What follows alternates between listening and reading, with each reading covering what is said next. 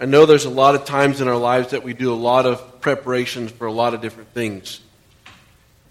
Some of you are sports fans, and so you travel to different venues. And so there's preparation that takes place in doing that.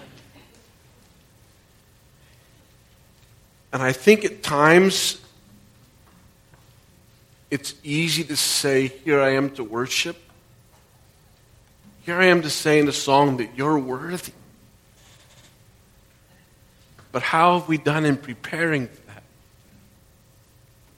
What does it look like with my personal relationship with Him to say, okay, you're worthy today. Here I am. I'm saying you're worthy.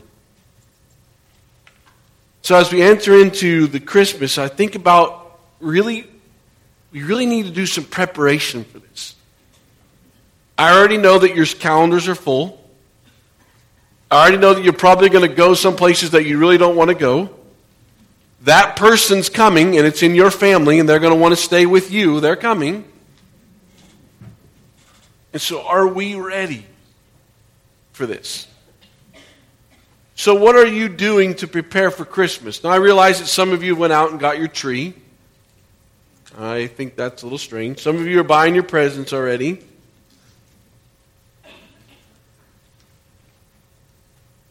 But what preparations are you making to celebrate Jesus this Christmas? And it's fascinating to me how easy it is for us to say, here I am to worship. And then we get distracted by all of these things. And this month will go zipping by, and we really haven't paused and said, no, you're the reason. If I didn't have you, I don't have life. But in the society that we live in, and we go so fast, and we are so busy that we don't pause and say, okay, wait a second. I'm stopping before anything takes place in the month of December, and I'm going to be prepared not to miss an opportunity to celebrate Jesus. So this morning, as we think about that, there's a couple of things that I want to share with you when I think about preparation to celebrate Jesus, which is totally fascinating me for even think about. It should be just the overflow of our heart. It should be, oh yeah, it's me and you again, Christmas. But that's not where we live. That's not what's normal. And I think part of that is the church's fault. Because people typically think church is, well, I went to church. Somebody stood up front and told me some more information about the Bible. I went to church. And yes, that is true, and that's part of what we are. But more of it is, how do we get you to participate in this relationship with Christ? Not my relationship. I can define to you what my relationship with Christ looks like. I want you to have that same relationship. How many years have you been coaching tennis? Coaching tennis, Sebring High School girls tennis for over 20 years. Out of those 20 years, did you ever spend 2 or 3 years just talking to those students about how to play tennis? I mean, you instructed them, but you put a tennis racket in their hand, you gave them a ball and say, now hit it. Now wait a second, you didn't hit it right. You need to do this. And in this scenario, do this. But a tendency in the churches is for us to stand in here and talk to you for year after year after year, and you never get involved in the game. What does it look like for you to worship? What does it look like for you to stop and prepare and say, wait a second, I need to prepare for this. I need to be ready for this. So in doing that, I just want to give you a couple things that maybe will help you, that I've found for me as I've been just thinking through the process, so I don't miss Jesus. Oh, the whole world's going to celebrate Christmas. Do you realize that? The whole world will do something for Christmas. Every country, every culture. But that really doesn't matter, does it? What matters is, what will you do with Christmas? What will you prepare for? Will it be, I got to get just the right gift. I'll make so-and-so happy if I give them the right gift. I am not a gift giver, but I am for gifts. My wife likes to get these certain gifts. I'm just like, well, what does somebody need? We'll just get them what they need. Well, that's not how it works. You have to figure out what they want. And, well, how do you ask them what they want? Without letting them know you're going to get them a gift for Christmas. So that's foreign concept for me, okay? I am for those people. But just know the person, when you buy the gift, that gift will only make them temporarily happy. The only one that will meet their deepest needs is Jesus. So this morning, as you think about this, I want to encourage you, when you think about Christmas, I want to encourage you to spend some time. You'll need to find some time alone before this Christmas season. Just you and your Bible. Just you and an opportunity to come to a realization. Take your Bible and go with me to Psalm 46. Psalm 46.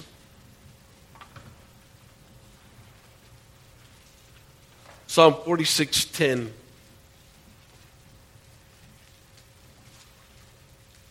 We read in the beginning of Psalm 46 that God is our refuge and our strength and ever-present help in time of trouble.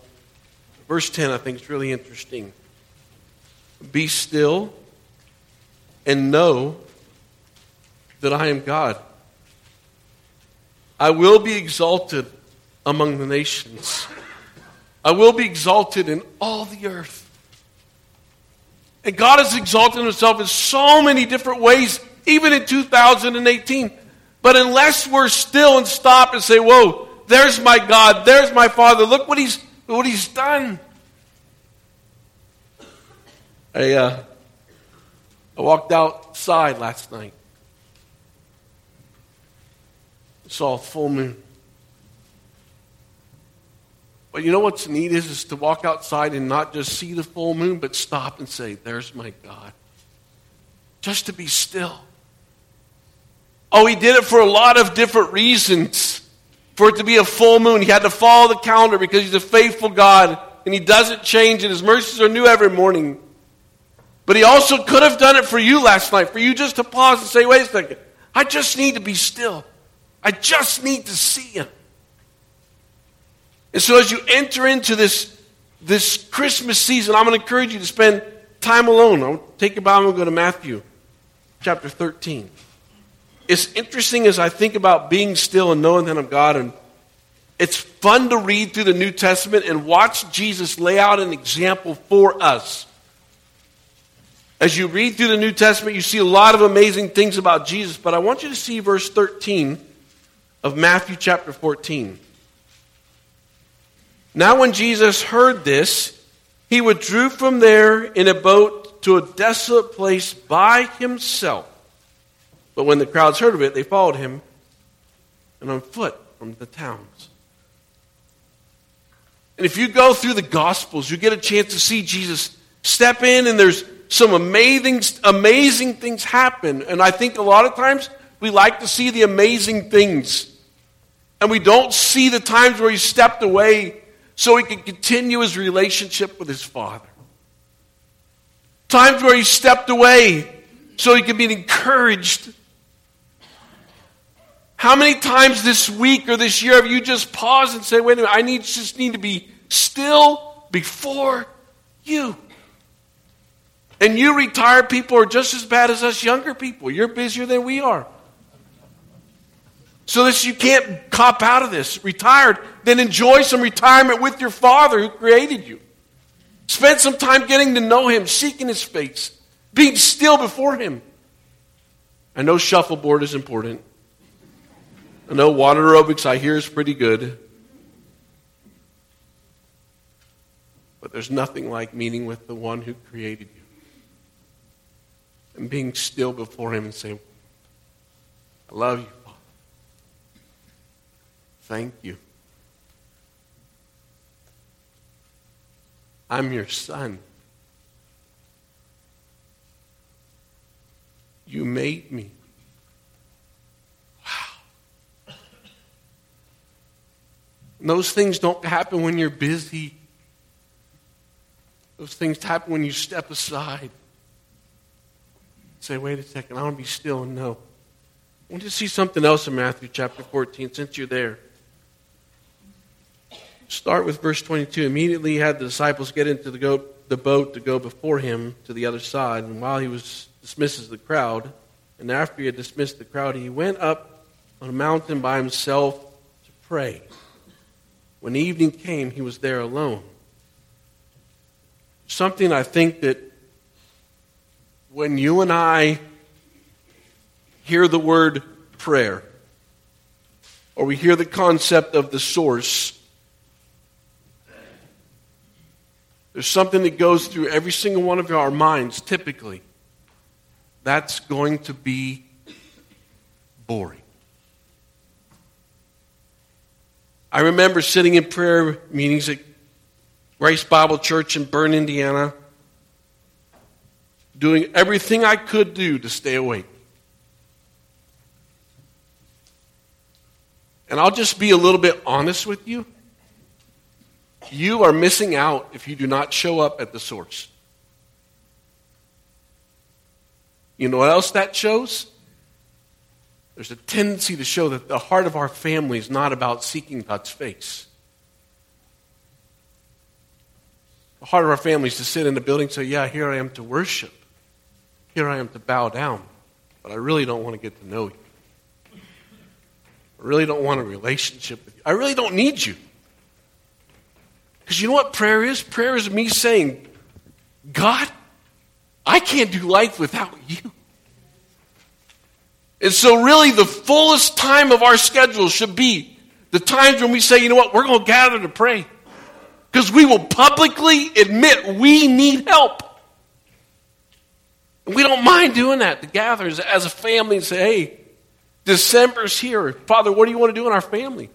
We want to see you do something amazing. And the amazing part is not the number of people that show up on a Sunday morning in a building. That's not the amazing part. The amazing part is when people are saying, wait a second, I need to find the time when I can just get with my brothers and sisters and pray. To say to their father publicly, I need some help today. I don't have it all together. And so as when you think about the word prayer, I want you to go to Matthew chapter 6. So go back in your Bible, Matthew chapter 6. All of you know this as the Lord's Prayer, but I'm pretty sure the majority of us have not made this a biblical practice of our lives. We can quote it, but it's not what our time alone with Jesus looks like.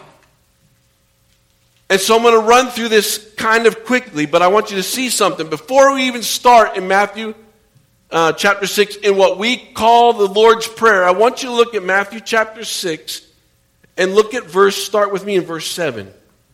And when you pray, Jesus' words, and when you pray, do not heap up empty phrases as the Gentiles do, and think that they will be heard, for there are many words. Don't be like them. Now look at verse 8.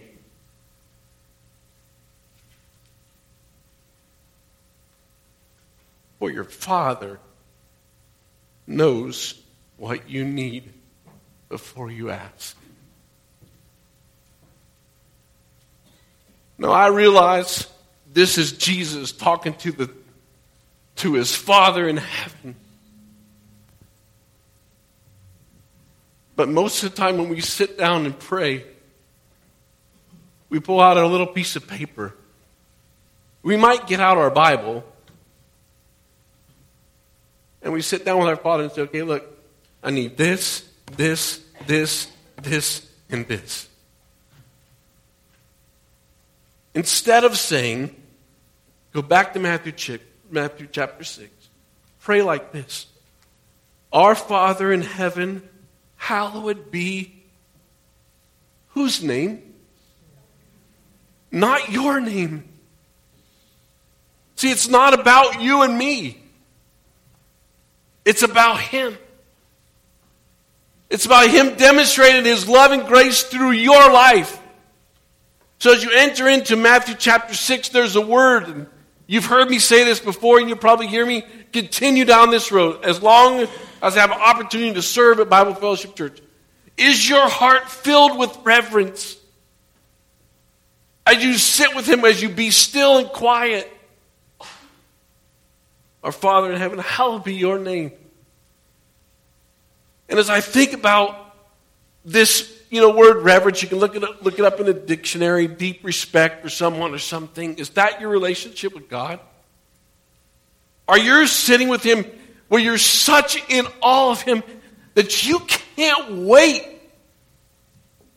to say, hey, Dad, good morning. Now, I know that there's individuals that you respect. And I know there's individuals that you love. But how much do you respect and love your Heavenly Father? So I'm going to give you an opportunity to talk with us this morning. When you think about reverence, what's one passage of Scripture that excites your heart about who your God is, and it motivates you or leads you towards a process of reverence? What would that look like for you?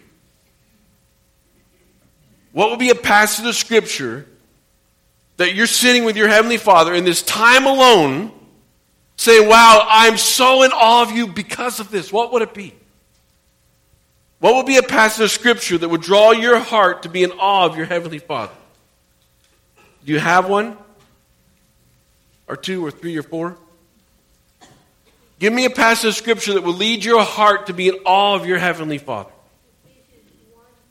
Ephesians 1:3. Okay, would you just read it from your Bible? Blessed be the God and Father of our Lord Jesus Christ, who has blessed us in Christ with every spiritual blessing in the heavenly places, even as he chose us in him before the foundations of the world. Every spiritual blessing. We just finished Thanksgiving, and we could go around and talk about some of the things that we're thankful for, and I think those are important. Your home, your family, good food, those things. But as you're alone with your Father, have you thanked him for the spiritual blessings?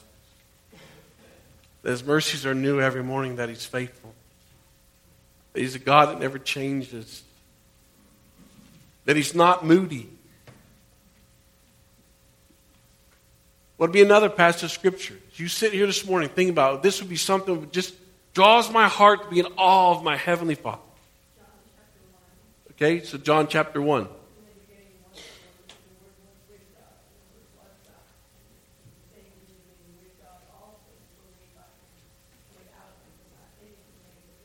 Yeah. So he's in the beginning. Be another one.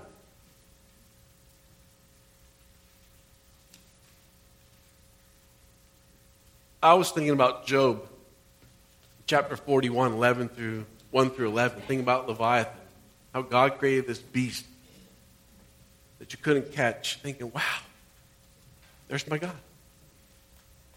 I was thinking about Exodus chapter 15. What it must have been like to be on the other side of the Red Sea, singing a song back to their God, to a group of people that were oppressed. That the Egyptians said, hey, you're going to do this. And they didn't have a choice. And then God said through Moses, by the way, I want you to walk out of Egypt, and on the way out, you plunder the ones that held you captive. God, they're in charge. We aren't leaving anyone. Oh yeah, you're going to leave on God's timing. And so when God let them out, and even though they plundered these Egyptians on the way out, they're taking this and probably walking along the road saying, yeah, so-and-so, he's the one that beat me. Well, I took this, and I took this from him. Yeah, check it out. We're the ones that are walking in victory. And then a cloud of dust starts to form. What happens? God, where are you? We're going to die out here in the wilderness? No, you're not going to die. You just need to go through another trial so that you know that I'm God. And this time, you're going to walk through the Red Sea. And I don't know, this is just my imagination, but were there any fish walking by, and did the Egyptians or the Israelites just say, okay, I want to eat this one today? Okay, we're going to keep on going. No, I want this fish. I don't know how wide it was. Doesn't matter. You know what I know is God opened a path where the nation of Israel walked through on what? Dry ground. Where do you get dry ground underneath water?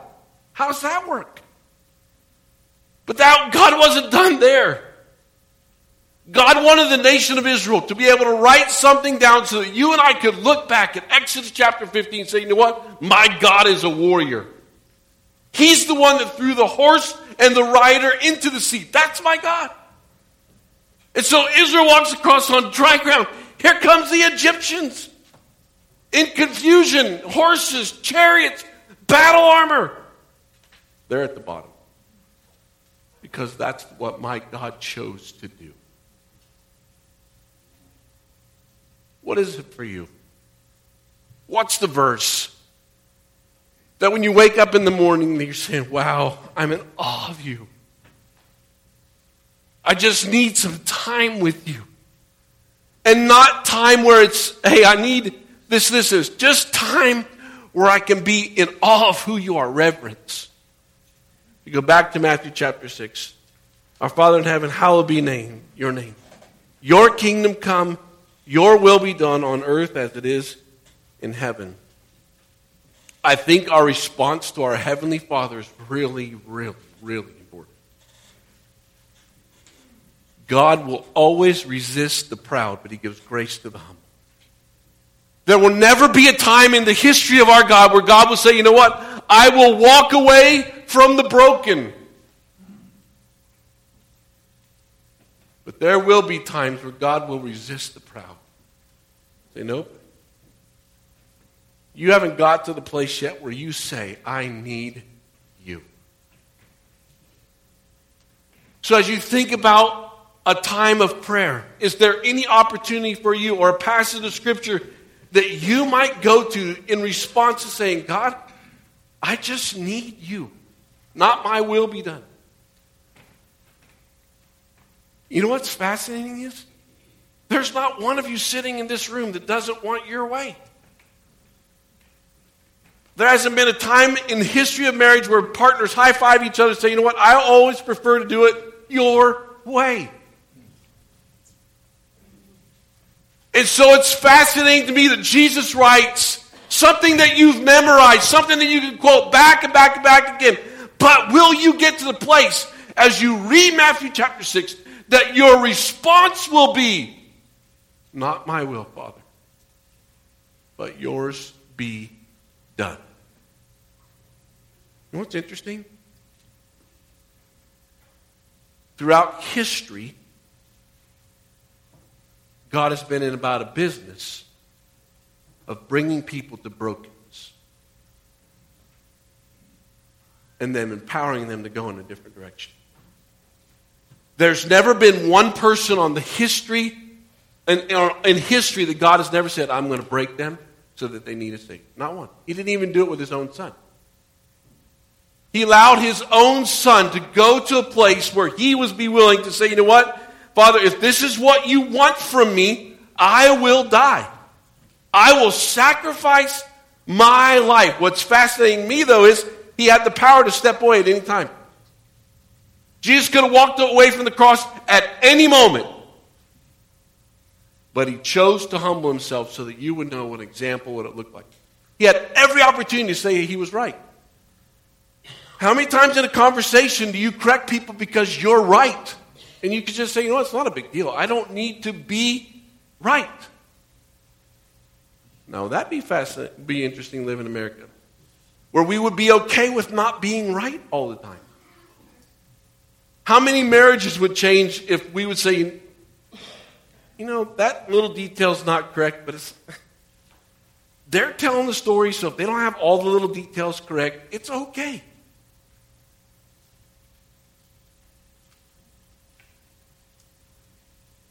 What would it look like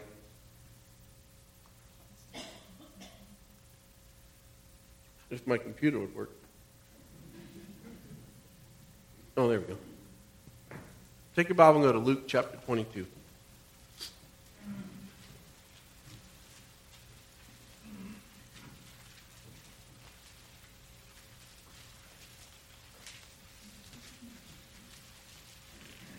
Look at verse 39.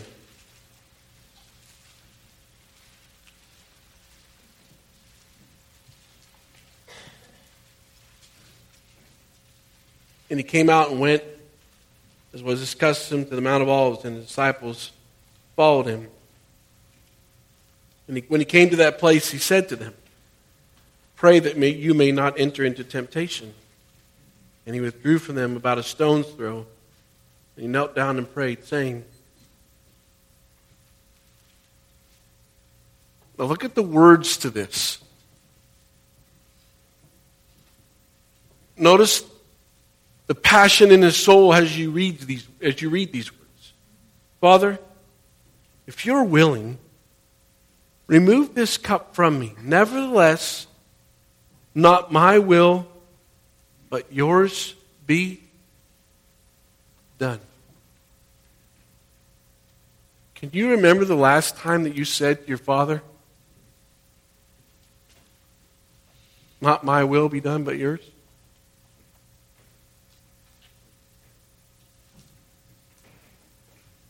Can you remember the last time that you're struggling with something in your life and you just step back and say, "You know what?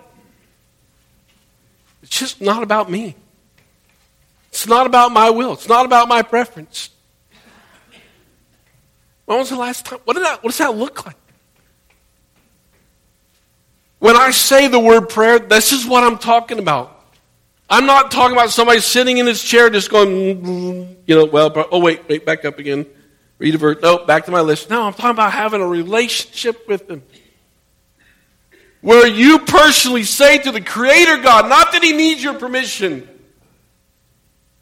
but you humble yourself before him, and in response to what you've seen as your heart is in awe of him, your natural response to say to him, "I'm not in charge."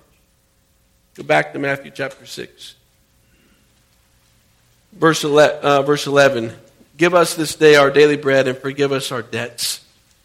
I think there's time in our relationship with Christ that there's opportunities for us to have our request. But I don't think this needs to be the first thing that we do.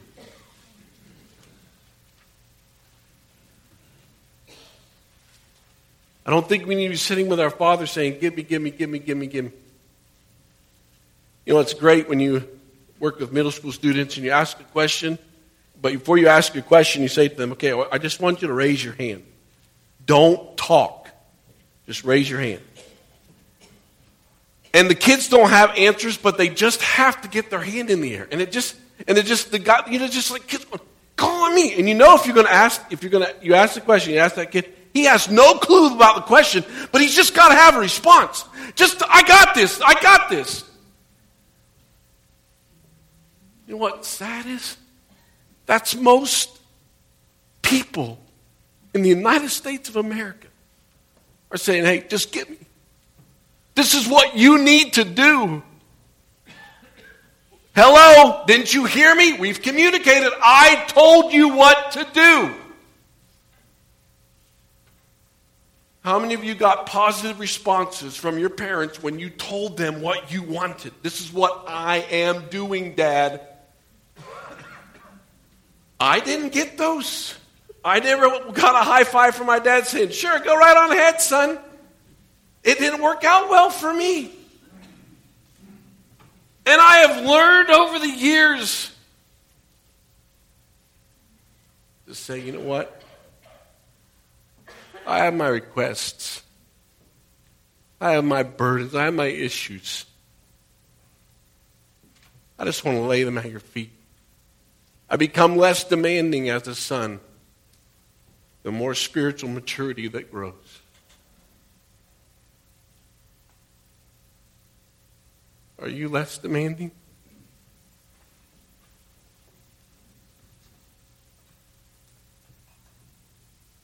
Or are you still like that middle school student? Just give me, give me, give me, give me, give me.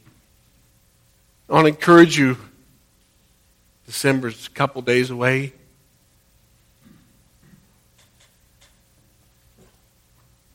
And your Father can't wait to hear your voice. Now, I realize some of you didn't have the privilege to grow up in a home where your father might not even been there or even listened to you. My heart is broken for you. But that's not the way God treats you. As you begin, your Father knows. He knows the issues. But you know what's neat is? He never forces himself on you. He's waiting for you to say, I need this. I need help here. He's waiting for you to ask. The last part of this is the readiness. You drop down back to Matthew chapter 6. You read this in verse 12. And forgive us our debts as we've forgiven our debtors. And lead us not into temptation, but deliver us from evil. In all four of these things, I'm always using my Bible as I work my way through these things. So in this one, as I think about the readiness one, and as I've sat with Daniel Henderson and just talked and chatted and prayed together, this is where we're saying, okay, God, I need you to fight for. What I think is really important here is for you to say, God, I need you to fight for, and just fill in the blank. Not tell him what he needs to fix when he's fighting. Just say, Father, fight for this marriage. I was talking to somebody the other day, and you can listen to people talk in marriage counseling or just listening to them. The husband sees it one way. The wife always sees it something totally different. And then there's something in the middle. It's called the truth. And so what I'm learning to do is I'll hear this person, I'll hear this one, and then I'll get in the middle and say, okay, God, I don't know what either one needs, but you do. I can sit here for hours and try to figure out what you need to do to fix him, what I think you need to do to fix her. Instead, I just stop and say, okay, you fight for them. I don't know how to help them, but you do. And you know what typically I find? Most marriage issues are spiritual immaturity issues. There are opportunities where God wants this man to do something different, to trust him. And this man's still trying to trust himself and conquer the world. Or this lady that's saying, God, if I just had all of this, then I would be satisfied and helped and happy. And if you would just give me this, and if you would just do this. God's tapping her on the shoulder and saying, wait a second. I'm here. I want to meet your needs. He can't do it. He wasn't designed to do it. He was designed to do it. And so I believe God is a warrior. I love Exodus chapter 15. So let him fight for you. Turn him loose to say, God, do this in my grandkid's life. But don't tell him what he needs to do. Just turn your grandchildren loose. Say, I don't know what's wrong with them. I don't know what they need, but you do. God, I don't know what's going on in my neighbor's marriage. And I don't want to sit for hours and listen to him and listen to her. God, just do something in their home. Holy Spirit, just fill that home and fill individual hearts. Take the brokenness that the issues are and make the individual whole and the marriage issue goes away. So as you enter into the Christmas season, I would like to really encourage you to find some time alone with your Father.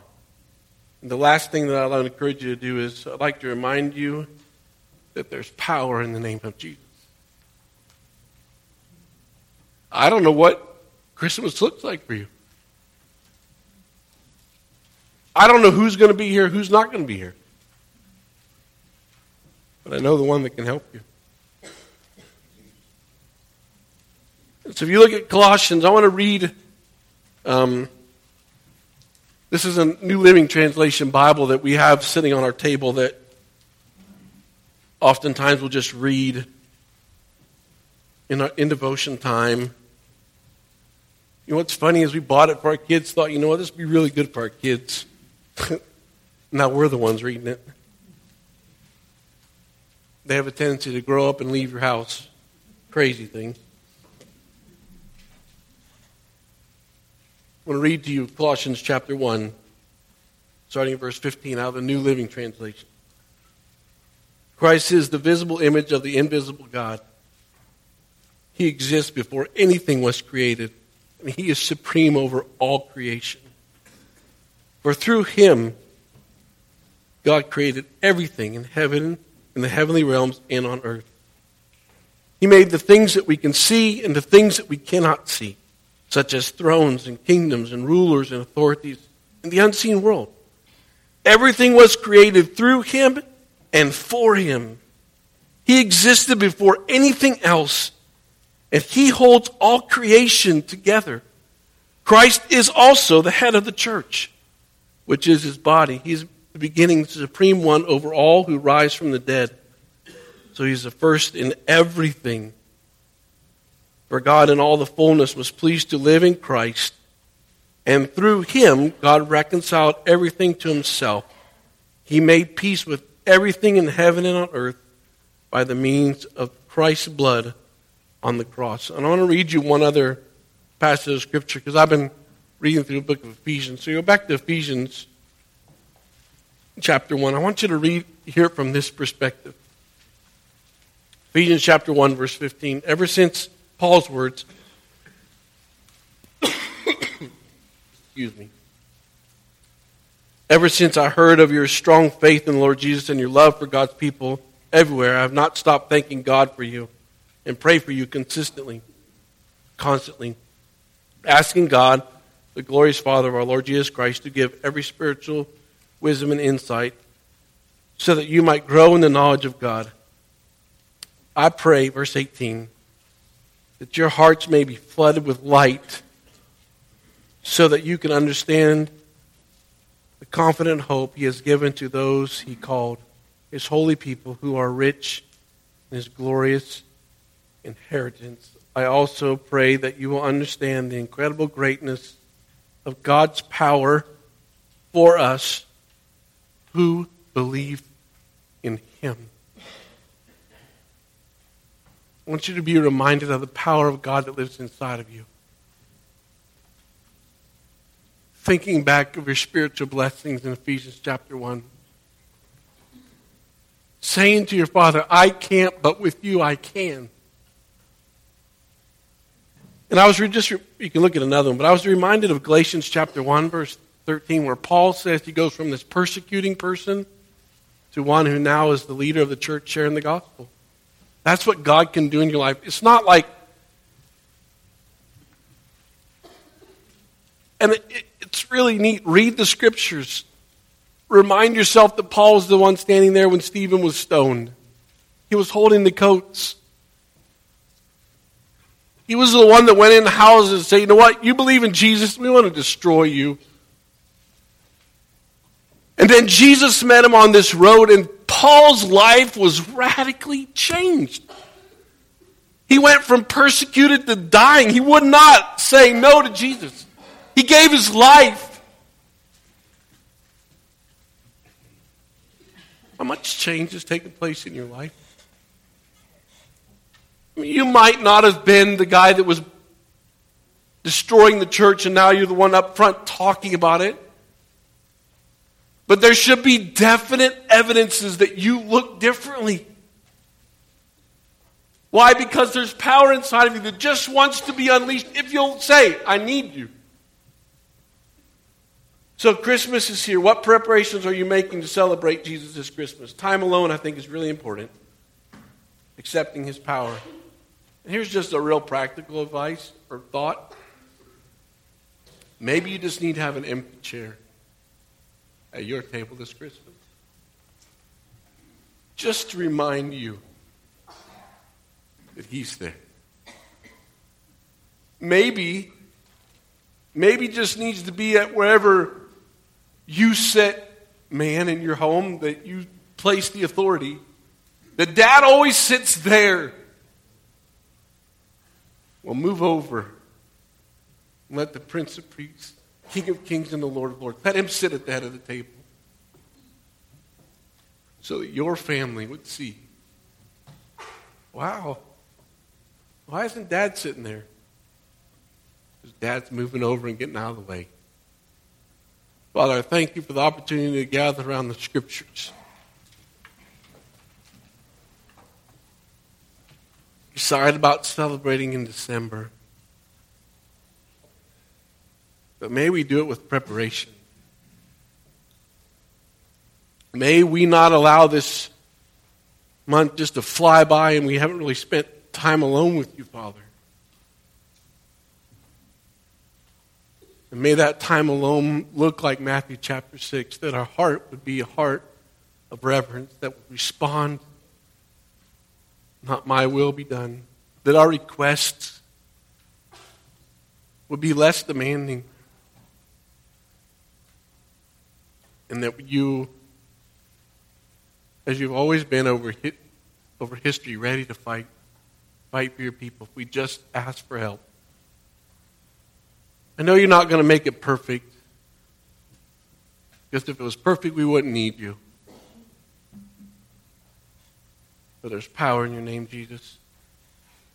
So may it not just be, here I am to worship. May we accept the power that's available to us. I pray for the Gaines' granddaughter.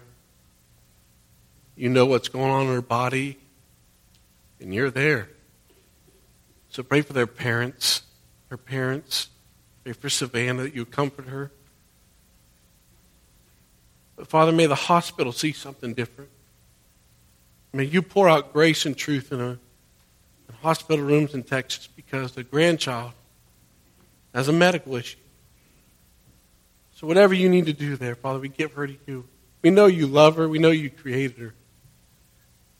And we know that you want to use her life to bring honor to your name. So just like in the hospital in Texas, may we get out of the way, and may we humble ourselves before you as sons and daughters and say, you know what? You made me together. You created me.